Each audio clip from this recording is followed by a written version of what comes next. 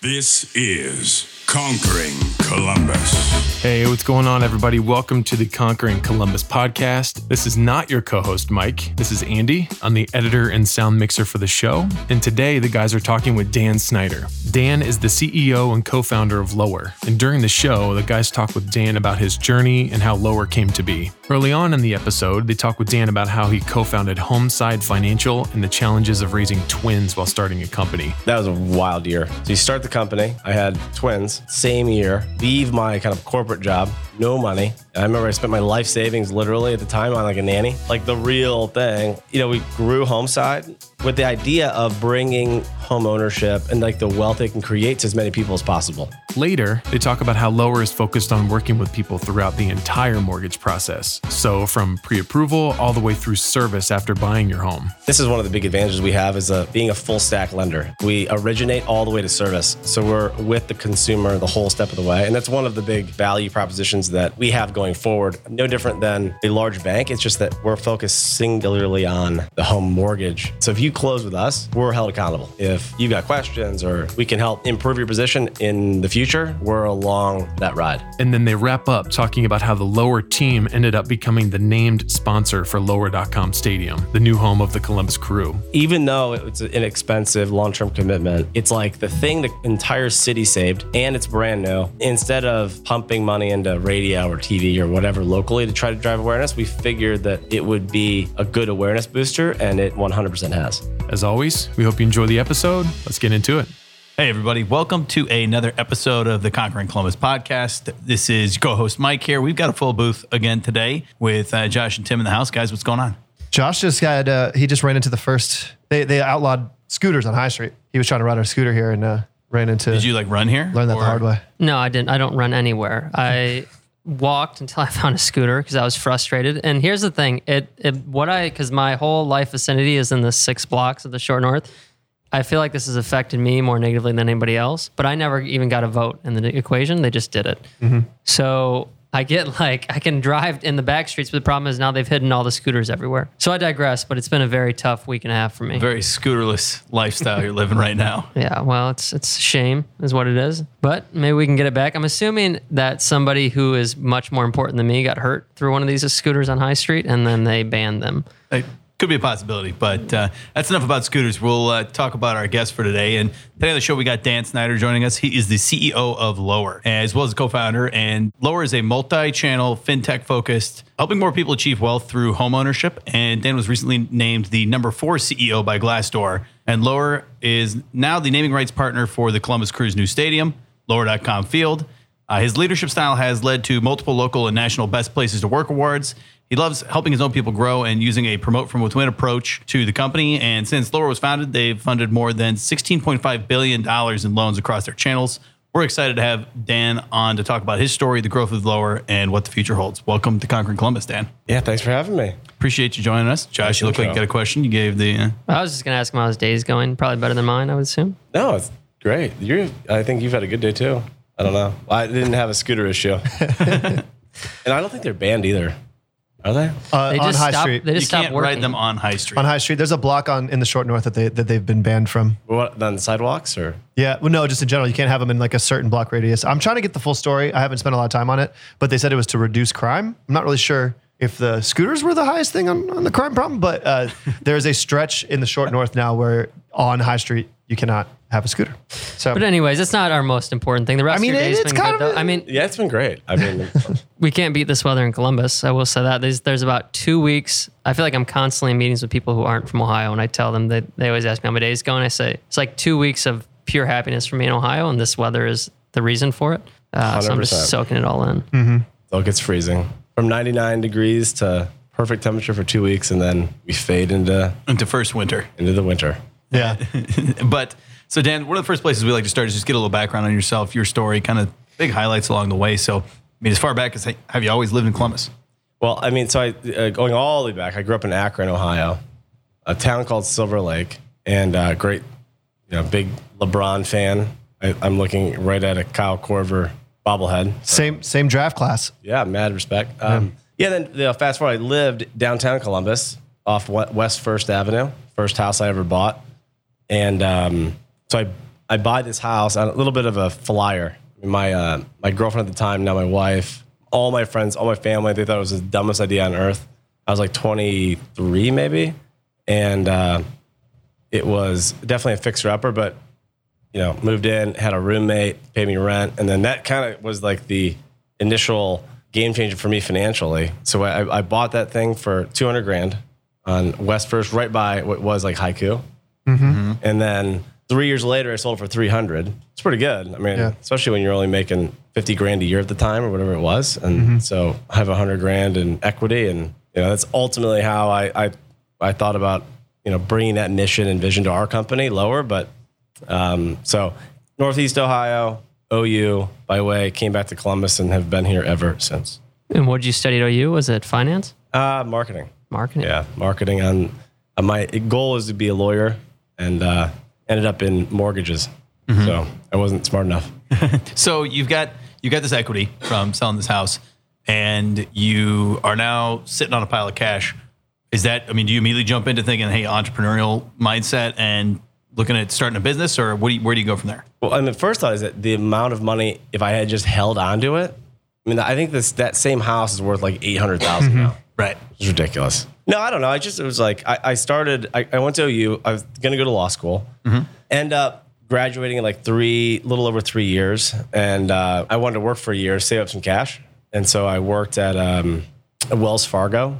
I don't know. They were recruiting down there. And, I was like, all right, I'm only working here for 1 year. And then I'm going to go to law school. I ended up working there for 4 years and kind of got promoted up the ranks, and then bought my house, saw what a game changer it was on my own bottom line, and then ended up in this industry until now. And it's we've over the last 15 years, it not only has the industry changed, but we've kind of changed with it. I've been with a lot of the same people through multiple kind of chapters, and they're still with me today at Lower. It's pretty cool. Our sponsor is Waveform Music Group. Andy and Carlin have been working with us to take the production of Conquering Columbus to the next level, and Josh and I could not be happier with the results. Outside of podcast production, Andy and Carlin are experts in songwriting, music production, and sonic branding for companies of all sizes. And to learn more about them, head to their website, createwaveforms.com. That is createwaveforms.com, and tell them Conquering Columbus sent you. So when you realize the power in real estate, and you talk about making the jump into mortgages, is that where Homeside jumps in, or was there granular steps before that were missing? Yeah, I had Wells Fargo. I took this gig at a bank, so I kind of learned how to like professionally manage, so to speak, instead of just straight entrepreneur, which I highly recommend. Not that you say you can't do it, but and then in 2013, 2014, we really started Homeside. So I co-founded that, and that was a wild year. So you start the company. I had twins, same year, leave my kind of corporate job, no money. And I remember I spent my life savings literally at the time on like a nanny, because we had twins, and my wife was like, which baby do you want tonight? Like the real thing. We grew Homeside with the idea of bringing home ownership and like the wealth it can create to as many people as possible. Because not very many people were focusing in at the time. There's a lot of banks that did it, but they were interested in auto loans and credit cards and deposits and commercial loans and everything. And we wanted to make it like the feature of what we did. And so we started it. It was like a next gen mortgage bank, so to speak, where we had offices. We started bringing up offices across the country.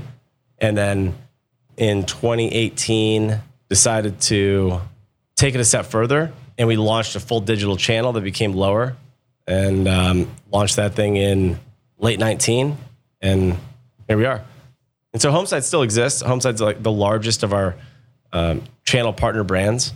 So we've got really a direct-to-consumer channel that's Lower. We have a channel partner group where Homeside's the largest, and then we have 18 other brands that fall under that, and other like top producers and top groups across the country will plug into our platform, and then we'll brand and create almost like a company and brand around them. And then, we're exploring other things on the channel side, but we've got, I think, a unique approach in that obtaining a mortgage is so narrow.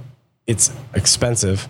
So you have to save money, which is a novel concept. So we have a bank account, like an FDIC insured account. You can download the app. You can start saving for a loan. We incorporate the insurance through a digital insurance aspect, so you don't have to worry about it. Like, who do I have to get insurance from? Blah, blah, blah.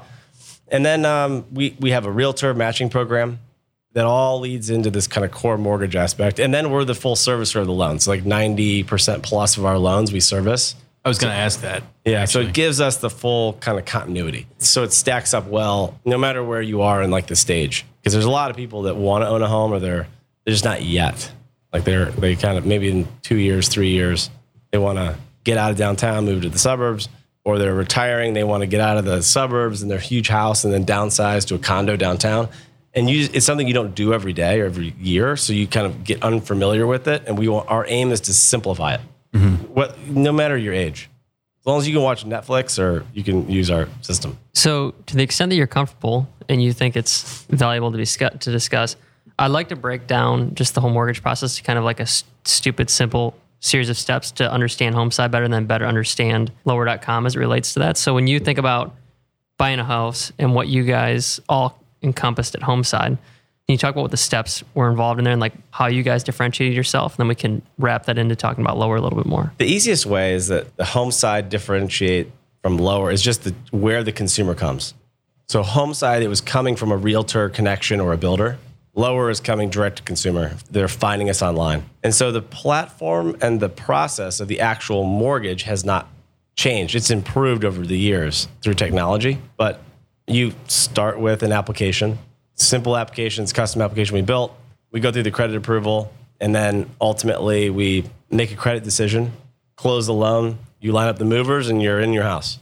So there's a portion here though, right, where you often when you close on your loan, then all of a sudden you get an email 3 days later from the other organization and the loan's been passed off to. Are you guys encompassing all that under one roof? Yeah, so like that's typical of like a broker or, and this is one of the big advantages we have is being a full stack lender. In other words, we originate all the way to service. So we're with the consumer the whole step of the way. And that's one of the big, I think, the value propositions that we have going forward. I mean, no different than, a large bank. It's just that we're focused singularly on the home mortgage, which we think is, it's a huge asset already. So if you close with us and we're held accountable, if you've got questions or we can help improve your position in the future, like we're along for that ride. So it sounds like to me, like not only does Lower the platform of the company, right? The platform and all the different channels, they are with you from, you could use Lower from the time you first decide, hey, maybe I want to buy a house, to open up that savings account all the way through to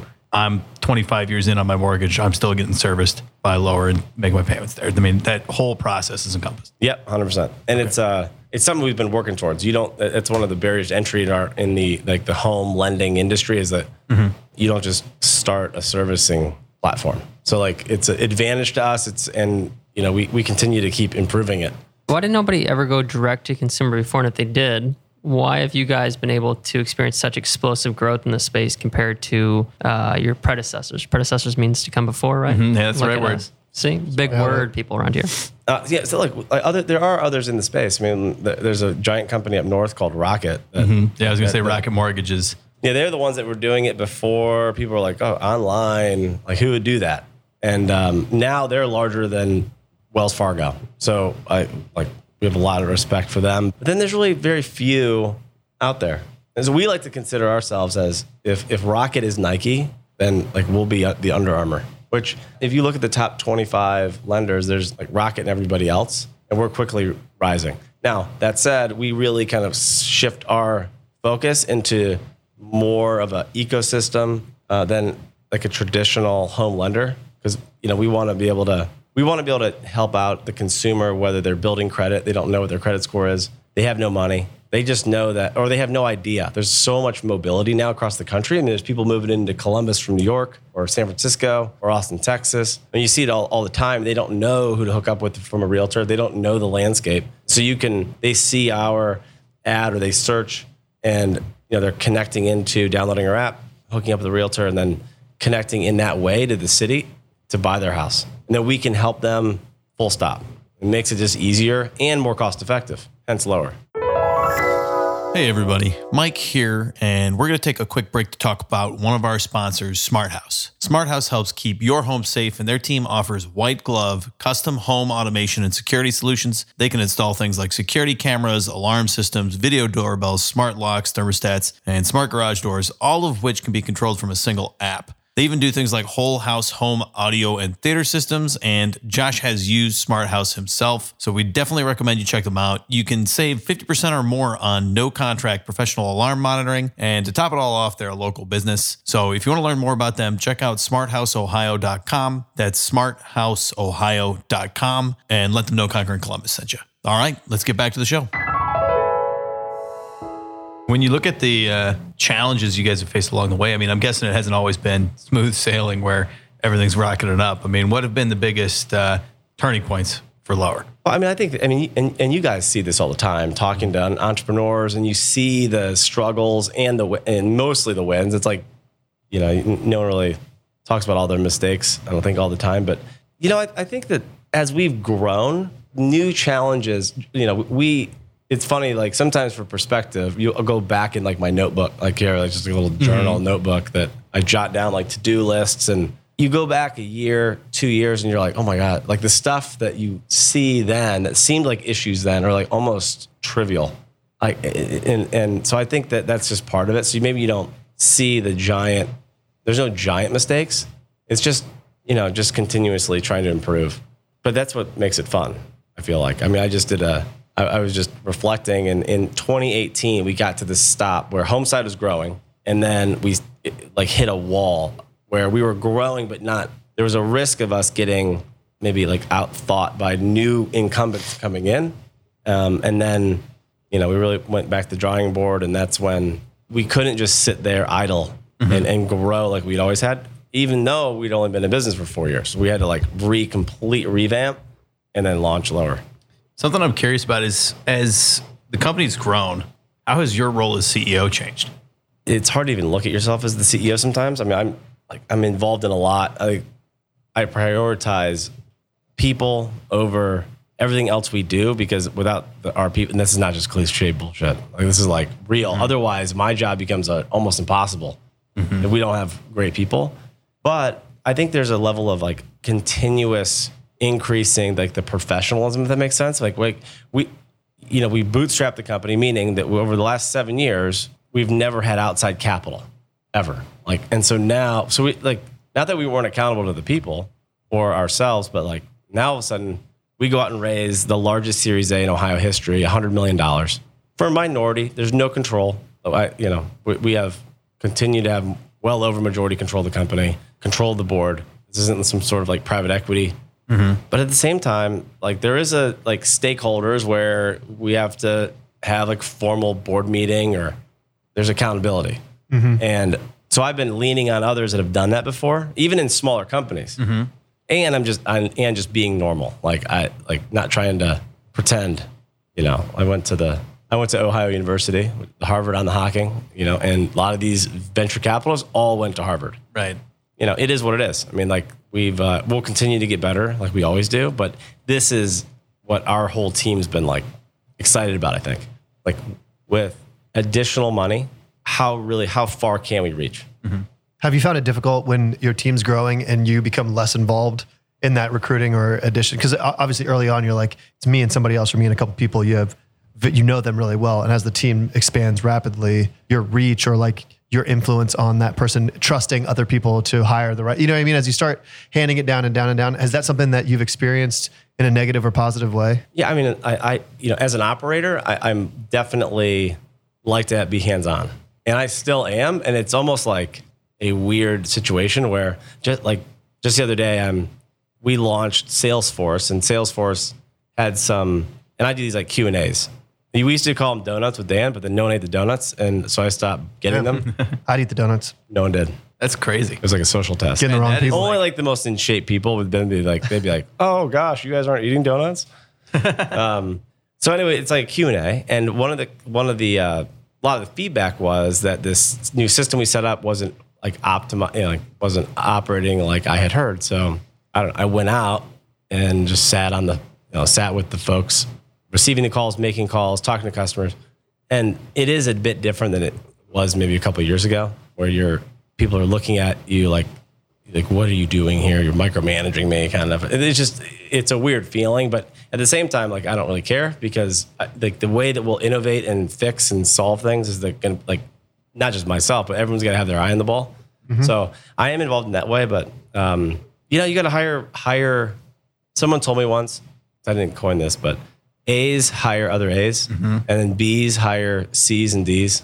Yeah. And that is so critical, that you hire in the right people that want to hire in people at their level or higher. Otherwise, you will get clobbered with losers. Yeah. That's what I see. In my experience, I've seen that, and I'm trying to figure out, it just makes sense. You know, like, if you get one incorrect person, the earlier you get them, the more, it's like a multi-level marketing, you know, Amway. You get one shitty seller, they're not going to get anybody, right? And that whole leg is broken, except for now they're filling it with people that are either like them in the same inefficiencies, or their friend or their dad or whoever, you know what I mean? And then you kind of lose control. So I was just curious if that was something. We try to not, like, there's a quote that I have in my office, and it says, it's a Ralph Waldo Emerson, but it's been popularized by, like, celebrities.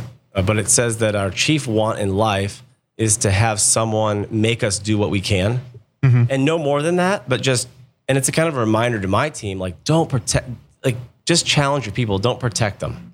I don't want to hear, like, oh, well, you know, because I think you as a high achiever, if anyone ever said, well, don't let Dan try this because he doesn't have enough time in his normal, like, let me be the moderator of my own time.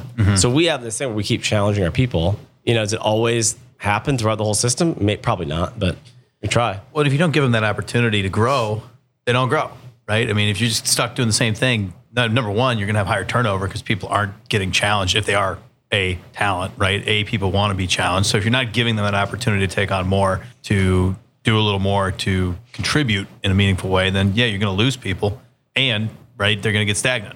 No one wants to have a manager make those types of decisions. Like, oh, no, Nancy, like, if there was somebody, we're going to do a podcast at the company, let's just say, and, oh, Nancy'd be great for that. And then their manager goes, Nancy doesn't have the time. Oh, no. She has to do this. Like, that's just holding Nancy back. I mean, maybe give her the shot. And then if she can't get her normal work done, plus the execute on this new thing, then okay, that's fine. If I'm paying attention to one thing on the people side, it's how our leaders are executing with that type of behavior. We're going to take a quick break here to thank one of our sponsors, the Burlett Family Foundation. The Burlett Family Foundation is committed to serving as a trusted partner and resource to organizations striving to improve our community here in Columbus. All right, let's get back to the episode. So there's two pieces for me that I still feel like I'm desiring for more details on. One, when you guys initially realized the market need for doing this. And then two, just, over the last 2.5 years, you guys have experienced crazy growth. And I'd just be curious to hear more about your firsthand take on that and how things have evolved. You spoke a little bit about your evolution of duties as CEO, but maybe just looking at it from a business perspective and bringing on that many people, talking about raising funds. We've never done it before. So I'll bring it back. I'll do one question at a time. The first one, understanding the market need for this and realizing it was a viable concept. So it's a huge market. Arguably, I think it's the largest total industry in the country, $13 trillion market. So the need's always been there. And I think that a couple things has happened in the last couple of years. Number one, and this is pre-pandemic, anybody that has been in the housing and real estate has seen that it was only a matter of a few more years where then millennials will become the largest home buying population of all time. So that's one thing. It's just that eventually, the millennials, I think at the earliest or the latest age, millennials now 40 years old in 1981. At 40 or 39 or 38, you've at least maybe gotten annoyed with a roommate over the last decade. And it's time to just all right, it's time to go buy a house. So that's number one. I think it's just a big market. Number two, digital is more about convenience.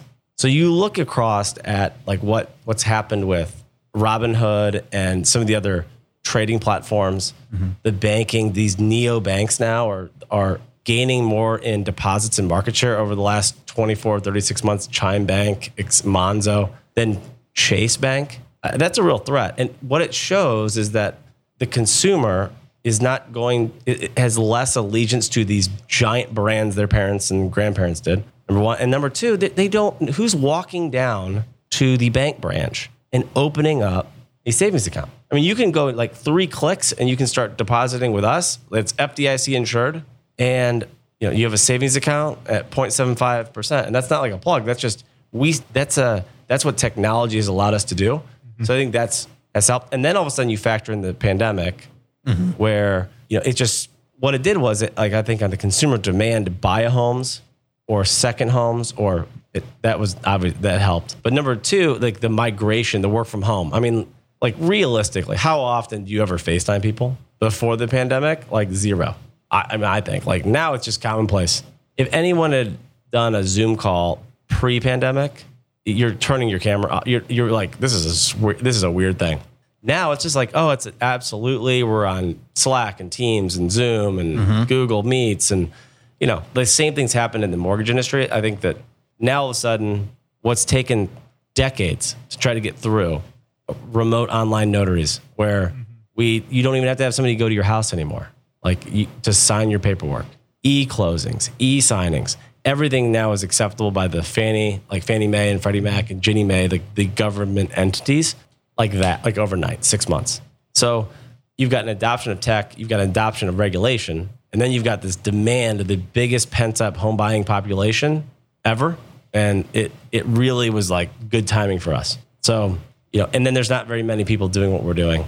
So I don't know, it was good. I mean, I wish it was like some sort of secret sauce other than that, but and then I think that probably the final comment I'll have on that is just, okay, take our ecosystem and the way we think about the customer, but then we really care about the customer. If you look at our public facing reviews, we have 25,000 5-star reviews now, maybe more than that. That's more than Rocket. That's more than SoFi. That's more than a lot of our competitors have. A lot of them get beat up bad and we take them seriously. We're not perfect, but at the end of the day, we are a consumer reliant business and you just can't screw that up. So you guys are sitting there. I'll take it one more. I don't want to beat this one over the head, but I'm just trying to put myself in your shoes at home side. And you're sitting there and you're saying, hey, we're already finding home buyers. We're underwriting them and we're financing them. We might as well just throw a digital storefront up here and start doing this directly to them. And that's as simple as the starting was, or am I totally oversimplifying it?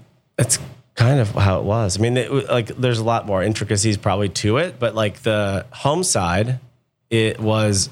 The customer really was the loan officer, the realtor, the builder, and not the direct consumer. It was like, if you've seen that show $1 Million Listing or what, like there's big producers on the real estate side and on the lending side. They have big spheres of influence all across the country. And it doesn't matter what platform they're plugging into. And that's what Homeside. Homeside is an amazing place. If you are a lending professional, whether it's from, like we have groups from Spokane, Washington to Chicago to Florida. And you can plug into our platform.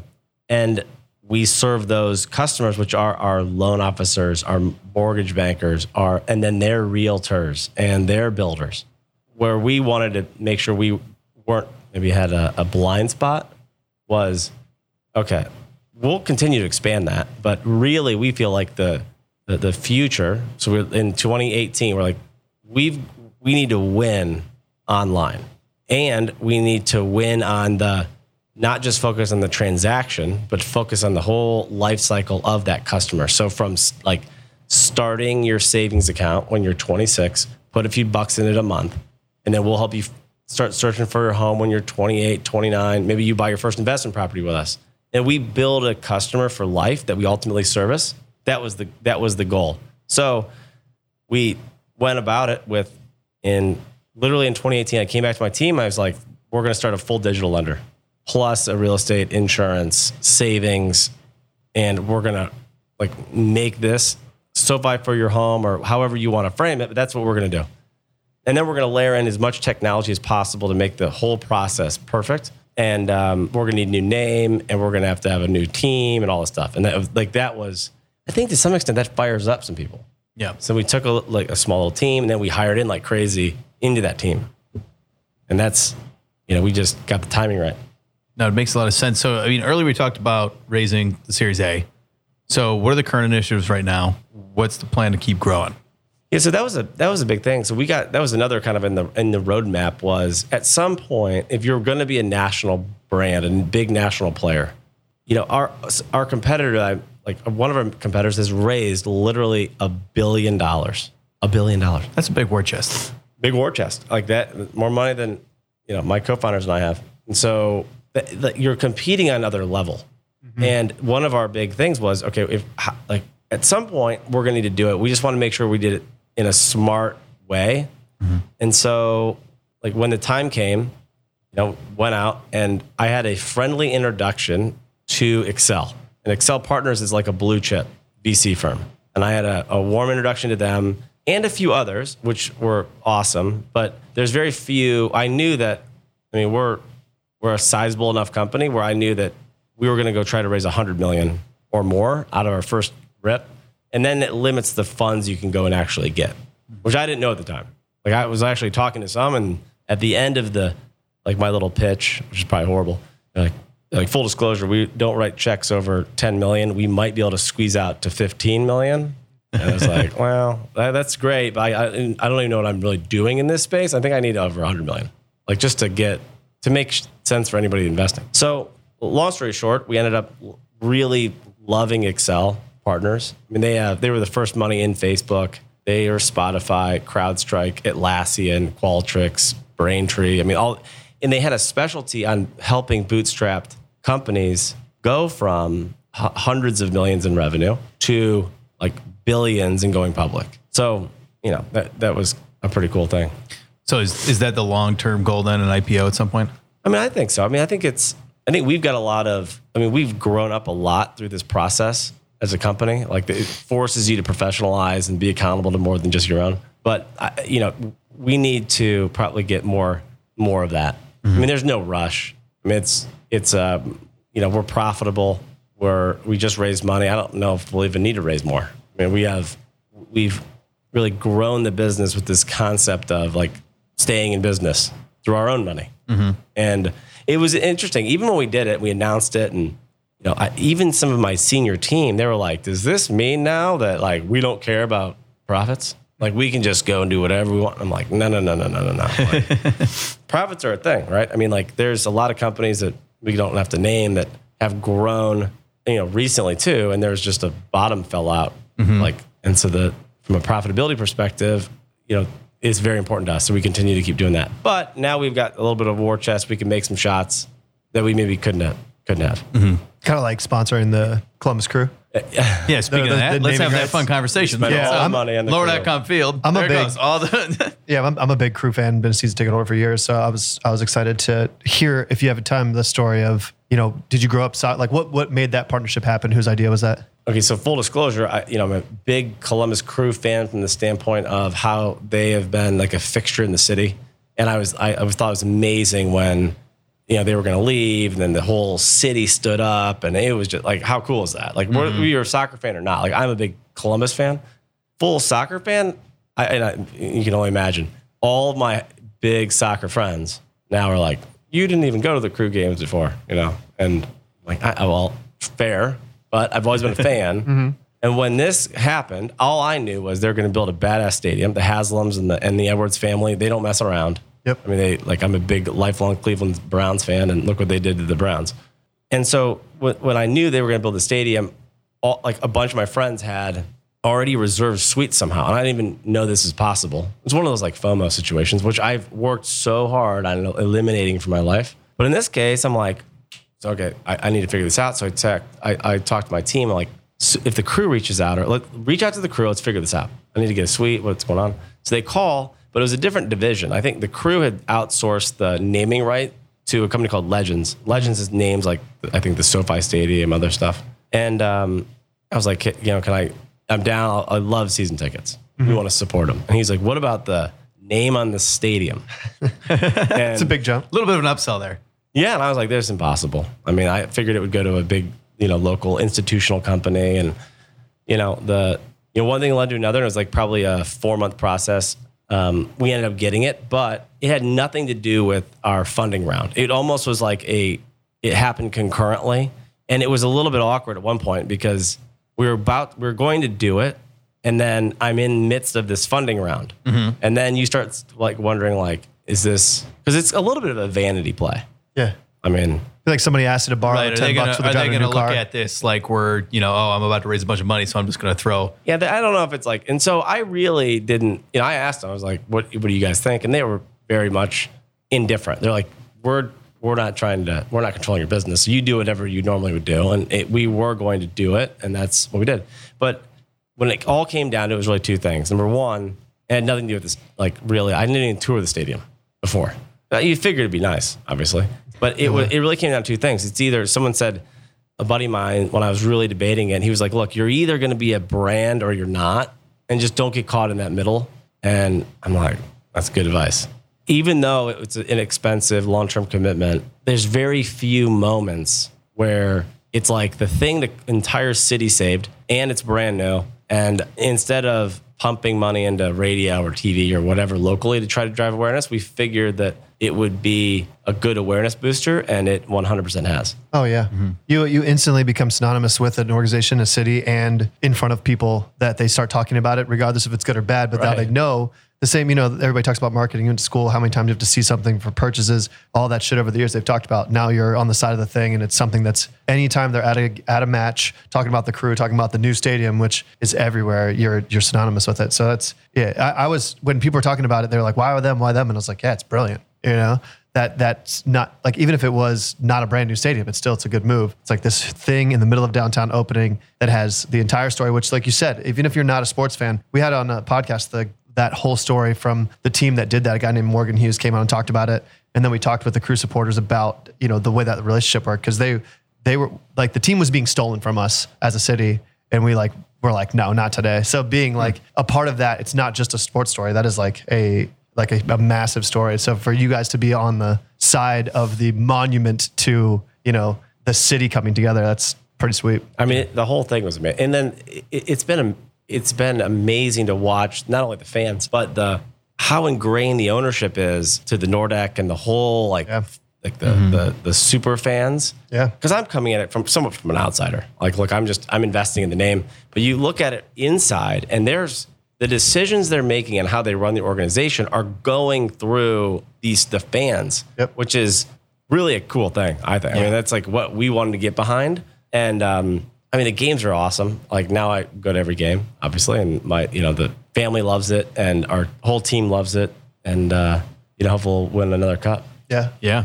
So it's funny because here we go. They're both going to roast me for this, but coming from San Diego where oh my God, the Chargers were completely the opposite direction, where Spanos and ownership were like just trying to find any excuse to take the team to LA. That was the worst. That was the absolute worst experience as a fan I've ever had. And I don't watch the Chargers play. I still don't watch the Chargers play. Yeah. But coming to Columbus and seeing that interaction of like just everybody, I mean, it was one of the coolest things I've ever seen, seeing the entire community kind of come together. And yeah, I think being a part of that and being able to, say, hey, our brand, our company's a part of that is a huge win. I mean, the government stepped in and prevented it. I mean, it happened to, like you said, the Chargers, also the Raiders, obviously that new stadium. As not a Raiders fan, I'm like, hell yeah, that stadium's awesome. But the Oakland, they're like, what? You just left us. But look at the Haslams. The Browns were like literally ripped out of Cleveland, taken to Baltimore, then won a Super Bowl. Right. And the Haslams obviously are with the Browns now. So for them to step in and be part of the ownership group was almost like, it's like storybook. And they're at every game, which is maybe you'd assume, but I don't know. They're busy people. Yeah, they got a little bit of stuff. They got stuff going on. Yeah, I mean, they're like literally. I look over and I see them at every game, like engaged, and I mean, it's just what else could you ask for? Honestly, I think from the city saving it all full circle, and it was fun to quote unquote win the rights. I don't know if it's a winning solution, but what kind is the win? Yeah, what kind is a win? I knew some friends that I didn't know. I was like that owned businesses that I can't name that I'm under an NDA, but they were competing too to try to get the naming rights. Yeah, so it's a W. Chalk it up. It's a W. Put it on the board.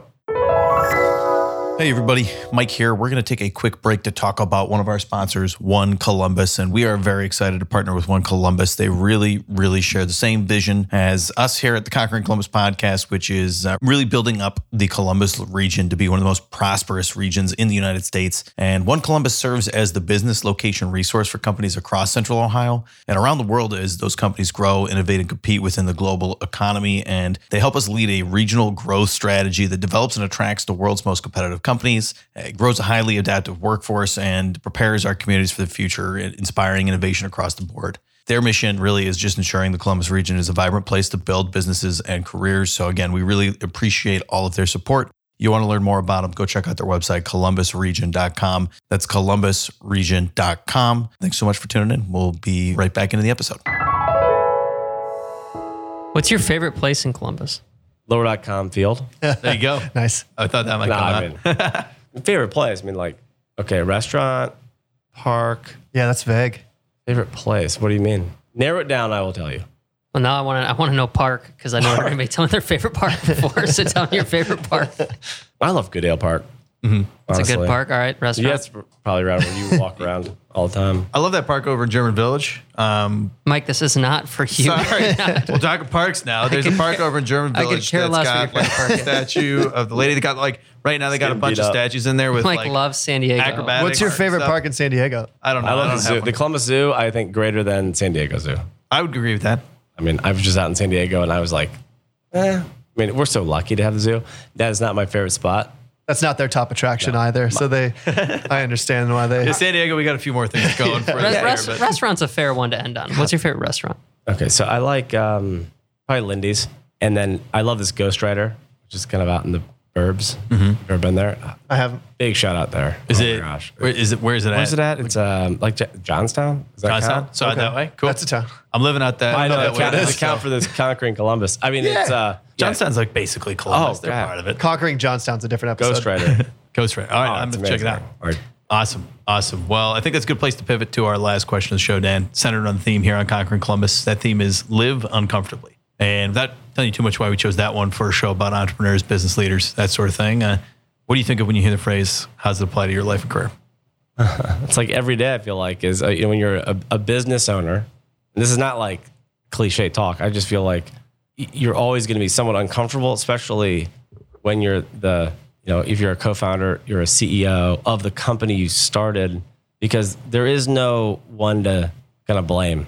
Like, and we've got 2,000 employees, 2,000 families that if we mess up in these business decisions, we don't pivot when we should pivot. If we don't, like, we do and we spend this money on this stadium deal, and what is that like? And we don't have success from it. Like, there's a lot of risk. So I feel like every day I kind of step into this like uncomfortable, kind of like living uncomfortable setting, which I wouldn't have any other way. Just as an entrepreneur, I mean, like, it's a bet on the future.